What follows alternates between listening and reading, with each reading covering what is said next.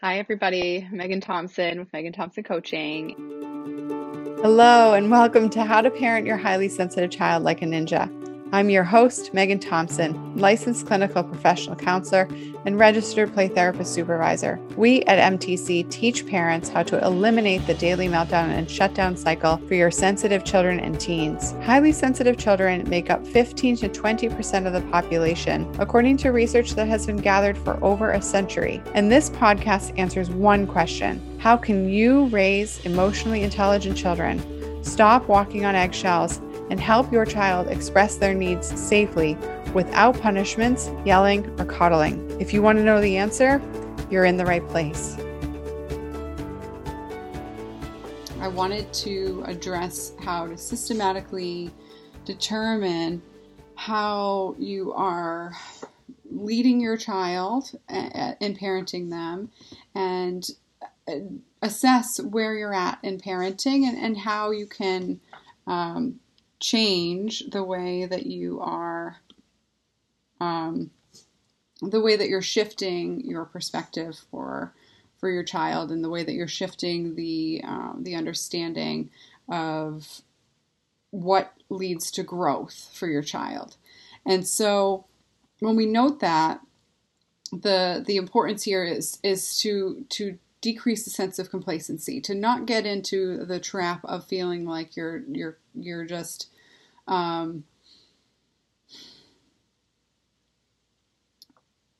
going through the motions and trying, little tips and tweaks to address the fact that your child is having daily meltdowns or daily outbursts, or you feel like you're walking on eggshells.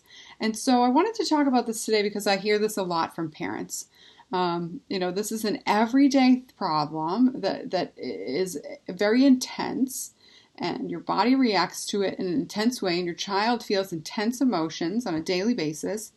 And some parents whom I speak with have been trying to address it with inconsistent strategy and very small changes in their lives. And I wanted to help you see what actually works with changing and making this shift for highly sensitive kids, as well as helping you decrease the resentment that builds from making small shifts and looking for just some quick fix strategies.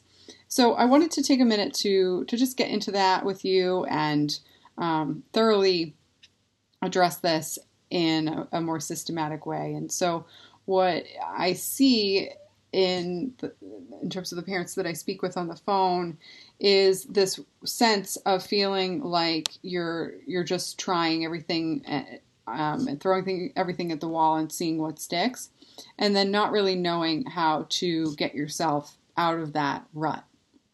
So what brought me to think about this was actually a personal experience that I had the other day in my life, in my private practice. And I wanted to just kind of take a minute to share that and talk a little bit more about the impact that stress has on the body and the complacency can have on the body. So, and how this impacts you on a daily basis, why it's important to address this. So, as many of you know, I'm a child therapist, and I run own a group practice in Maryland, and I work with highly sensitive children exclusively in that practice and teach other clinicians how to do the same thing. And in my practice, and so I was having a session with a group of children, highly sensitive kids, and I have my dog Porter, who's an animal assisted play therapist, with me, and I lead sessions outside because we're blessed enough to have there's like a lot near our office. It's across the street. And so anyways, Porter has been joining our sessions. He's my dog that's been coming to sessions with me for a couple of years now, and he's very intelligent and very responsive. And so I noticed that he was getting a little bit too comfortable 2 weeks ago in our last session. He was trying to greet strangers outside of our general boundary. Some of the work we do, he's off leash but contained. And so he's a part border collie, so he comes and stays near us. Getting to the point, I promise. Anyways, so I had him on a long lead, which, is 15-foot or 20-foot leash. And I turned my head and set a command when he was laying down, turned my head, and all of a sudden I knew that he was heading towards the road. And this is a very busy street, and sometimes can take us a good 5 minutes to cross the road with the kids, and 8 highly sensitive kids, and you have to cross the road. It feels like an eternity. And so our dog, my dog was trotting towards the road, and so calling him back and commanding him and chasing after him as well. And he was too hot. It was, and I guess my guess was he was going home to the office across the street. And so we were blessed with the fact that he didn't get hit by a car, but it was not a coincidence. I'm certain of that. But there was no cars coming this way, and so he crossed halfway through, and there was enough room for the car coming this way to see him and stop. And thank goodness that driver was paying attention, cognizant, and I could just feel myself as I was chasing and calling him, the intensity in my body, and the thoughts running through my head of like, he's going to get hit by a car. I've got 8 highly sensitive kids. My intern is with me, co-leading the session. She's making sure they all stay in one place and don't run with me. Thank goodness I had her too, helping me with the children. And then also, the fact of the dog, and the fact that this is my family dog, and I have a nearly 3-year-old at home, and how devastating it would be to have a hurt or dead dog, and all this stuff running through me, adrenaline. And so thankfully, he crossed the road safely, perfectly fine, didn't even bolt across the road, literally was like trotting like it's nothing, like he owned the place. And my heart was in my throat for a good solid hour and a half after that, processing this intense emotion of holy shit. I could have lost my dog, how blessed I was, this mix of gratitude and fear and problem solving that comes along with it, and how we've already tweaked the training. And of course, he's going to be attached to my hip for quite some time when we go back outside. But the understanding that level of stress was pumping through my body, and that I was able to be calm, collected, not yell at him when I got to him, but also respond in a way that wasn't reinforcing his behavior, it drew a parallel to me in terms of how parents can respond over time to their highly sensitive child's meltdowns, because I see this all the time. And so the challenge that you have at this point is that when your child is melting down, that adrenaline stops being so intense for you. And the threshold of what you tolerate in your home, and I'm not saying like, I will not tolerate meltdown behavior. It's not that word. What I mean by tolerate, I mean how much discomfort you tolerate for yourself in your household, and how much of a challenge your high intense emotional stress is something that you allow yourself to experience on a daily basis because your child is struggling and you haven't found what works yet. It weighs on you. Like I said, even just experiencing that level of stress where a loved one, even my pet, was in danger, was something that rode in my body for quite some time. And I had to, find a way to shake it out. And so when we think about this, and the parents that I work with who deal with this on a day-to-day basis, there comes a point where they start to wake up. I'm done being complacent. And so here I am to help you see that there's a way out of that, and a way to decrease that complacency, and to identify that, reading certain stories to your kiddo before bed might help them calm down for a week, or that, trying essential oils or helping them, all those things are Band-Aids. All those things, in terms of the coping skills, the strategies. And if you watch my masterclass, you know what I'm talking about. all of those things that are your efforts to solve the problem are really just part of the puzzle. And what happens when you chase those skills and those strategies is that you get trapped in the sense of looking for a magic fix, of looking for a quick fix, a short solution to a problem. Your child melting down on a regular basis, having outbursts on a regular basis, shutting down on a regular basis, daily, every other day, multiple times a week, is a problem. This is not a regular, typical part of any child's normal development. The problem with letting that problem continue is that you're breeding that sense of lack of safety in yourself, and of course in your child too. Because when that adrenaline and that emotion is pumping through, you feel it in your body. And when that happens, you retrain your brain to become numb to that experience. And so your child is starting to become numb to that experience of that intense emotion. And so they stop seeing how they rise up. They stop noticing the cause or the triggers for that intensity, and they go from 0 to 60, and so, or 0 to 100. And so you also lose your sight of those tick, tick, tick marks to get up that roller coaster of emotion, because you're not seeing that you're rising, because you are also numb. And so I'm here to help you see what it takes and how to move away from that pattern. And so the first thing that you need to do is to reset your expectations to that high level that you had when you decided to have kids. And what I mean by that is a lot of the time when parents have gotten to the point where their child's experiencing daily meltdowns, they've gotten to the point where they've readjusted their expectations, but not in a way that we want that to continue.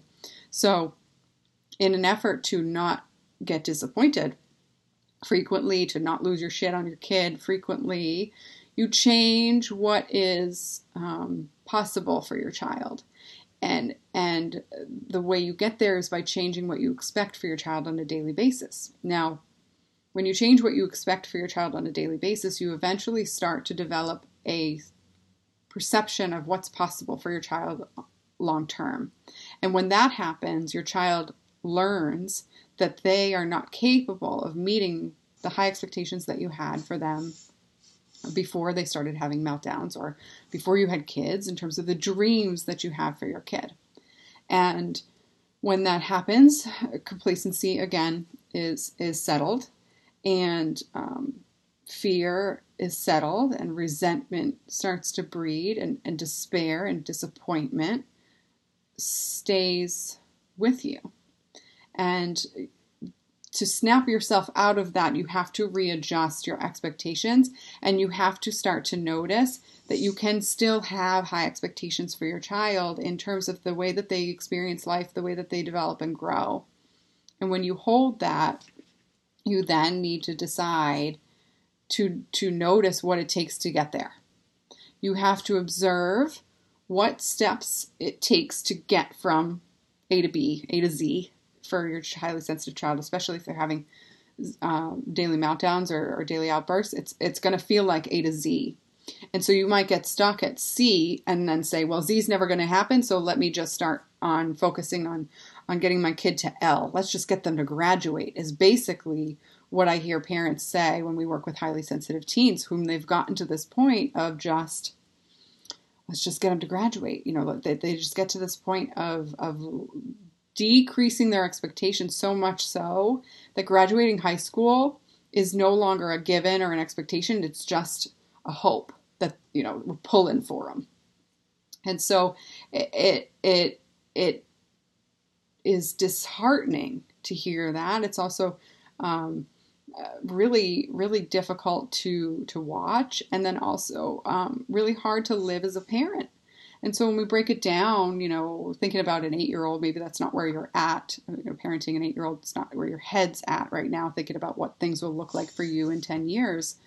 But if you notice that you're saying, well, let's just get through the school year, or let's just get through these last couple of days, or let's just get through this sports season, and maybe he'll actually keep playing till the end of the season, then you're getting stuck on your high expectations not being met, and then not knowing how to get your kid up there, not knowing the gap, not knowing how to address that gap. And the way to do that is to systematically find a way to focus on what it takes to get there.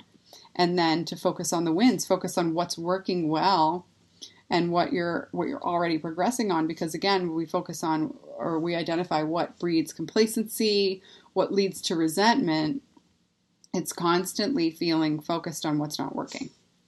And so that has to change. And then you move into how to shift those challenges, because if you start to see the challenges from a new perspective, and it's what I help parents do a lot of the time in terms of the clients that I work with, it takes an outside view because it's really hard to see from inside the bottle. You know that something's not working. You know that the way that you're parenting isn't getting you the results that you want, and you know that your child is struggling, but the supports you have in place or the strategies you've attempted have either fallen flat or just haven't helped you reach your expectation in a way that's sustainable, because it's hard to keep going on that stair step to success if you feel like you take one step up and one step back. I mean, it's like you're on a never-ending escalator, just constantly climbing stairs. And when that happens, it's hard to look at challenges with a sense of hope. So you have to shift that. You have to shift that perspective that that your challenges are not a sign for growth and an opportunity. And then when you do that, you have to take more action. You have to actually make a significant change in how you're approaching the situation. So if you keep on going along the lines of, well, if essential oils didn't work, maybe I need to get my kid silly putty, then you're missing the mark. You're going through the same approach to the problem, which is picking out strategies rather than looking at how to solve the problem in a systematic way and make your relationship and your child's ability to manage emotions transform. And so when you think about that, and you think about people who have made changes in their lives, and people who have overcome major challenges, it's not because they found, think about, even just the random metaphor popping in my head, like, track stars. Like, it's not because they found the right cleats, the right, non-chafing shorts. It's because they had a systematic way to incrementally increase their ability to run faster. And so if you don't have that support or that strategy and accountability, they have coaches, they have practicing, and they systematically change the way that they run and how their feet hit the ground. And I'm not a runner, so I'm not going to keep going with that. But it's not about the sneakers. It's not about the shorts. It's about how you approach life and how you approach your child learning new skills. And so you have to continuously take action. And so, I'm addressing this now with school ending or having just ended for a lot of you, because it can feel like, oh, phew, we survived. And if that's how you're living your life, then it's going to continue like that unless you take significant action and you make a major change. And so the changes that you need to take are to seriously reevaluate how you're systematically helping your child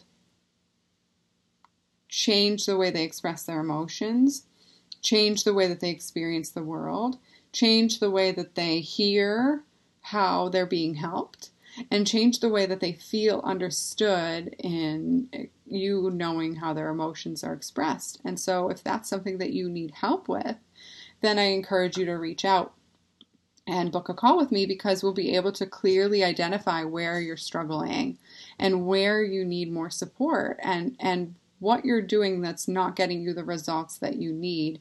And we'll be able to create a plan and decide that that's something that you can take action on immediately, and be able to do that in a way that helps you feel certain that your child can live to their fullest potential, and that you don't have to settle for just getting by.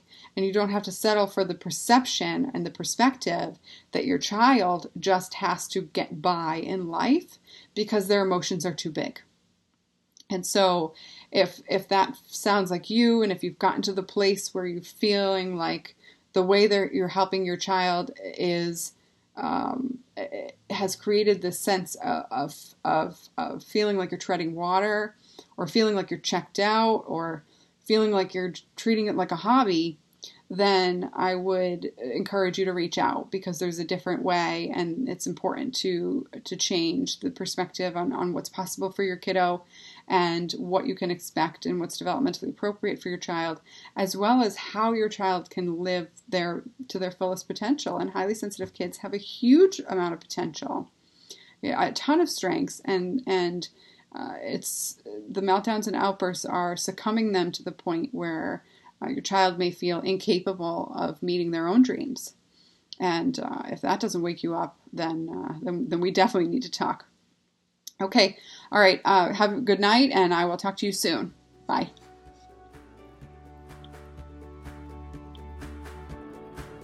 Thank you for joining me on this episode of How to Parent Your Highly Sensitive Child Like a Ninja. We release a brand new episode every week, so be sure to click subscribe. If you like what you've heard and you're interested in seeing if you're a fit to work with us at MTC, here's what I want you to do next. Head on over to meganthompsoncoaching.com/call and book an appointment with our team. We'll get on the phone for about 60 minutes, and we'll get you clarity on where you're stuck in parenting your sensitive child or teen, what your goals are for supporting your child's development, and if we can help you, we'll get you started on knowing exactly what to do to eliminate that meltdown cycle. Eliminating the daily meltdown cycle does not happen by itself. You need expert guidance to make it happen. And we've helped hundreds of clients from all over the world end that cycle in as little as 8 weeks. So to see if we can help you do the same, head on over to meganthompsoncoaching.com/call. I'm Megan Thompson, and we look forward to speaking to you soon.